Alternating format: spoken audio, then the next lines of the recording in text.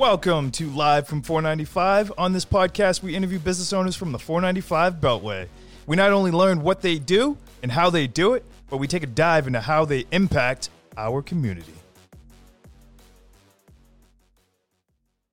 Good morning, everybody. Welcome to another episode of Live from 495. Today, my esteemed guest is Benjamin Klein from Klein Law, based in Concord, Massachusetts. How are you this morning, Ben? I'm great, Ty. Thanks. How are you? Very good. So tell me all about Klein Law. Sure. So Klein Law is a law firm I founded 2 years ago. And we focus on business law, which is business litigation and corporate law. So our clients tend to be smaller, closely held companies and individuals as well. So we represent both employees and employers, and we also have kind of a more variety in terms of a general litigation practice, assisting clients with real estate issues and personal injury as well. Awesome. So what made you want to start this business? Sure. So when I started the business, I had been practicing law for about 9 years. And I'd always been at other firms, and I think I just got to a point where I thought, I could do the legal work myself. I had reached a point where I had a certain level of, at least in my mind, competency for being able to, not needing the support from supervisors or higher ups, and I was never really, up until 2 years ago, I never really considered myself an entrepreneur, and I always kind of liked being plugged into a firm and having other people deal with kind of the day-to-day admin type stuff. But I realized, kind of looking into the future, I had, 2 young boys, and I was making the train ride into Boston every day, and I was missing out on dinner time and bedtime with them, and so I thought, it's really kind of now or never. And so I made the jump and opened my law firm, found a small space in Concord that I could work out of, and I'm a solo attorney, a true solo, so it's just myself, no staff, no other attorneys. But with technology these days, it's probably easier now than ever for somebody to really make the leap and to be a solo and compete with some of the bigger firms out there with Microsoft 365, Adobe. There's a legal practice management software called Clio. And these are all really affordable for a solo, and they're really great for being able to kind of get you on your feet and get you out there and start, competing against the bigger local firms. I love that. I love the fact that, you're, building something for yourself, and not just the legacy for yourself, but for your sons as well. So, it's going to be huge. Right, exactly. In my mind, I see you just flourishing. I see you in all the, networking circles, and, your name keeps coming up, so that's great. Oh, I appreciate that, Ty. You're out there, people have heard of you, and it's just going to be more and more success. You're coming your way. Yeah, no, thanks, Ty. I appreciate that, and it's a thrill to be on this podcast, so I appreciate you having me on. Hey, it's my pleasure. So have you always been from the Concord area? Is that just a dream location for you? No, I grew up in Acton, right next door. So grew up in Acton, went through the public schools there, Acton Boxborough, and did my, I didn't go too far away. I went to Connecticut for undergrad and law school, but I always wanted to come back to Massachusetts. So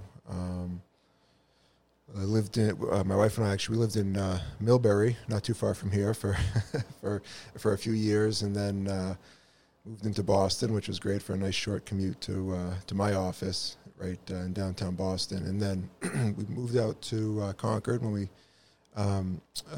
my first was born, and it's a great place to raise a family. I think Massachusetts is a lot to offer, obviously. So it's great. Family-wise and business-wise. Excellent. So, speaking of Connecticut, I know you went to school out there. Did they rope you in? Are you a Huskies fan for life? I think so. I mean, it's easy to be a Huskies fan for life of the women's basketball team because they're always either at the top or near the top. And the men's basketball team, they're fairly competitive. When I was there, Kemba Walker was on the team, and so that was exciting to come to see him come to play also for the Celtics, although ultimately it wasn't a long-term stay, but he's still a great basketball player. The UConn's football team is, it's fun to have a Division I football team, but they're not competing for national titles yet, but maybe in my lifetime. I love it. Speaking of awesome events, is there anything that you have coming up this summer that you're looking forward to? For work or for personal or what? Hit me. I want it all. Anything. Well, we had I'm kind of at the downhill part of that. We had a nice week of vacation up in Maine, and I just got to visit some family in Long Island over the long weekend, which is always a nice trip from here because we take the ferry over out of New London, Connecticut. Over, so that's fun. It's really cool about those ferries is that some of them are actually used in the military. There's one that I think, if I'm not mistaken, was actually part of the Omaha Beach landing. No kidding. Which is kind of amazing. The history there, and it's kind of amazing is that's still in use. Yeah. So, which is, it's pretty cool to ride on those. But yeah, so aside from that, family-wise, I think we're just looking forward to hopefully a relaxing summer, enjoying the weather when it's not too hot out there. But and then work-wise, things have been steady throughout the summer. A lot of people think, they ask, is the summer quiet for lawyers? And aside from maybe the last couple of weeks in August when everybody seems to be on vacation, it's usually pretty steady because, the court cases kind of march on. People who need whether it's contracts or employment issues, those things, those things don't take a vacation really. So things have been pretty steady at work. So I'm just looking forward to, I always think that after the 4th of July, the summer kind of, for me at least, always seems to go into hyperdrive and the summer's over too quick. So I'm just trying to take it, day to day and enjoy the warm weather. Yeah. You have to enjoy it here while it lasts. A big thing too is like it was like you were reading my mind right there. Cause I see, law in the court just continuing 365. Like there's no vacation or day off, and it's just case after case. So, yeah, that's right. Even to the court's credit, through the pandemic, I mean, there's been obviously a number of huge difficulties because the public's access to the courts, whether you're a plaintiff or defendant in civil or particularly criminal cases where there's constitutional concerns, there was a big question mark at the start of the pandemic about how are these things going to proceed now that the courts were shut down. And so the court really did a nice pivot to doing a lot of things remotely, whether it's doing hearings via Zoom or setting up an electronic filing system in Massachusetts, which the federal courts have, but the state courts for the most part, did not have prior to the pandemic. So the court system itself, I know, is like a lot of the legal profession is kind of slow moving in terms of updating and making changes. It's not just the courts, it's lawyers too who have that reputation. But the legal system, to its credit, the Massachusetts state court system, to its credit, did a nice job. Now, obviously, there are issues, particularly with hearings for criminal defendants and rights to speedy trial and things of that nature and other urgent, important emergency matters. And so obviously it wasn't, without its hiccups, and that's certainly understandable. But you're right, the court system marches on and it really doesn't, takes no vacations. That's funny. I was thinking about that, and like now that remote access is in play, is that something that you think will stick around or be used in extreme cases? I think it's going to stick around, maybe not the level it is now, but I think for litigation cases, sometimes you're going in and doing, you're going into court and doing status conferences where you're just meeting with the court to kind of set deadlines or make sure that you're on track for deadlines, or to go in, there's something called the final pretrial conference where you pick a trial date where a lot of that, is always historically been you go into the court to do that. And I think a lot of that could continue to be done remotely, which is, I think ultimately it's good for the clients because it's more efficient and cheaper for them, because typically there's a lot of wait time, travel time that clients are on the hook for in terms of the billing. So in other words, you could be traveled to court, and then once you get there, you're kind of you might be sitting there for another half hour before your case is called. So there's a lot of dead time, which is unfortunate, but was always kind of part and parcel of for on the litigation side of things. But with remote, you cut out the travel time. And in my experience has been that with the remote hearings, there's really not a lot of wait time. When the court says that you have a remote hearing at 1:30, you're going to be called right at 1:30, which is great. So it's certainly a lot more efficient. Now, there's more, I don't think trials will be held remotely in the future, just because, the courts are already opening up again for trials. So I think that's kind of off the table, and rightfully so, because really you want the judge and the lawyers and the jury to be in the same room as the witnesses to really be able to assess their credibility. And I think it's better for the legal system, for the adversarial system, if everybody's together in person, and if possible. I think it's easier just for everybody to focus in person. I always jump to an extreme level. I watch more movies than the average person, so I'm sitting there thinking, how long before Minority Report starts? Right. You never know. I just jump right to that place. But no, this is great. This is so much information I didn't know, and like so much value, giving away the house right now. I love it. I'm saying I've said too much already. It's not often, most people don't get a chance to sit around and talk with attorneys that are around them or in their local area. So this is a great opportunity. Right. Yeah. No, I like it. It's a lot of people either don't find the law that interesting, understand, or they're afraid to ask kind of the questions. I know with sometimes if I'm coming across somebody, whether even with IT, there's a lot that it's kind of a black box for me that I don't understand. So sometimes I don't know. Jesus, I don't want to ask a dumb question, but there's no such thing. No such thing as dumb questions. You don't know if you don't know. Yeah. One of the things being a solo on my own, I'd say there are certain things I miss at being at a firm with other attorneys, particularly newer attorneys, is kind of, talking shop with them about kind of the details about, how you go about certain situations, whether it's, the rules of court or dealing with opposing counsel. So, I enjoy, being able to talk the law. No, that's awesome. Steel sharpens steel in my mind. That's right. So the more you practice, the more, your talent increases. So. Right. No, I agree. Any major challenges that you're facing right now? Probably, I guess, I've talked, to the court's credit, I talked about their pivot, but obviously there's still a certain amount of lag time with getting things heard, which, I think there's a lot of lag time just due to the pandemic, where there's just difficulties across all kinds of industries. So, just waiting around for certain hearings to get scheduled by the court, just so that the cases move along, because I think it's tough for clients who, their case is one of the central things that are going on in their life, if not the central thing, depending on what's going on. So to have to, tell them that, well, we don't have a date yet for the next hearing, or I don't know when the next hearing is going to be. It depends on the court's schedule. I'd say that's the biggest challenge. Yeah.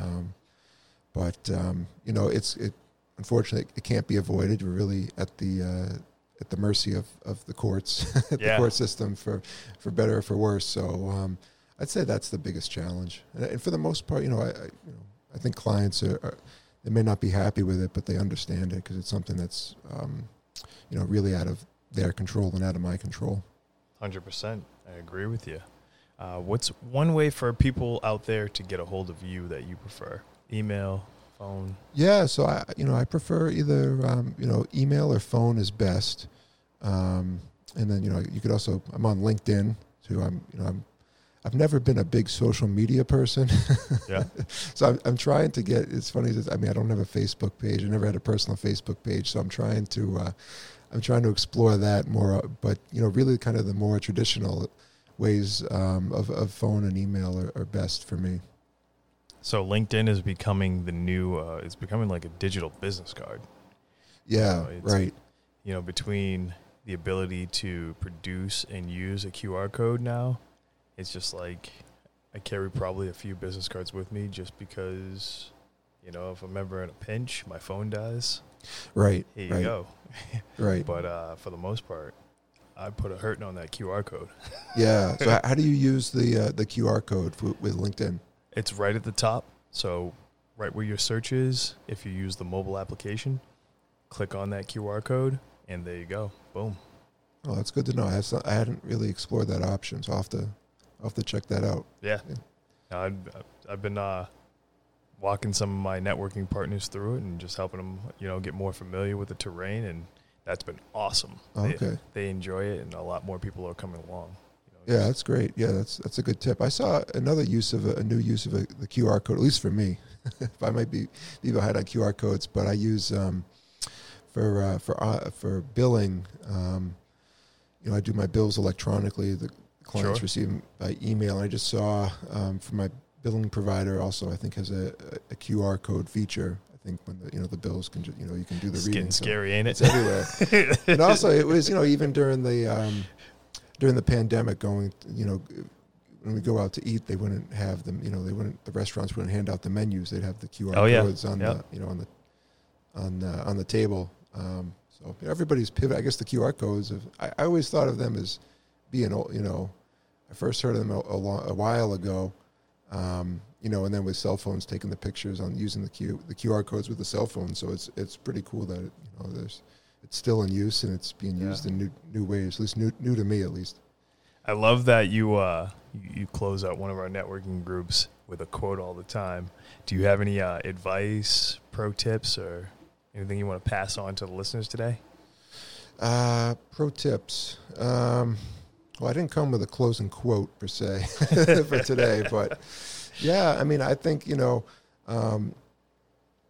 I think it's always good to, to get out there if you're a new business owner, which I am. I think just to always, you kind of have to put yourself out there, whether it's, if somebody invites you to do a podcast like I'm doing now, always, be open to it, be open to networking and just going out and meeting people. And, I think sometimes new entrepreneurs, and this goes for myself as well, sometimes you have trouble talking about yourself. You don't feel comfortable talking about yourself. But, you have to do it if you want to, get your name out there and tell people about what you're doing, what your business is and what you provide. And you never know what new, referrals or people within your network that you're going to now, become friends with and things like that. So, the more you can put yourself out there and meet new people instead of just being kind of holed up in your office, and it's kind of easy to get stuck in the office and just say, I got to work on my business, nose to the grindstone and do the work. I think you're really missing out. So you really have to go out there and put in the work, not only on your business, but also developing your network and meeting new people. Yeah, I love it. It's great advice. To me, that's how I look at notoriety. You want to grow with everybody around you, your community, not just other businesses, but business owners as well. You want to grow yourself, grow your business, and that only starts with you being out there every single day. Right. Right, sure. Getting to know people and letting them get to know you. Right. No, for sure. I love it. It's been an absolute joy and a pleasure to have you here today, Attorney Klein. Well, the pleasure's all mine. This was a big thrill for me, Ty. I appreciate it. I love it. I had a bunch of fun. I can't, in my brain, I just keep going over, like, do I call you Ben? Do I call you Attorney Klein? Do I call you Counselor Klein? Like, it's just so many different names. But, for the sake of formality, Attorney-client it is. Oh, no, please. Only the judge who calls me that, if I'm lucky. Well, thank you for being here, and I want to thank everybody out there for listening to another great episode of Live from 495. We will see you next time. Thank you for listening to Live from 495. Be sure to rate, review, and subscribe to the show, and don't forget to check out some other great episodes.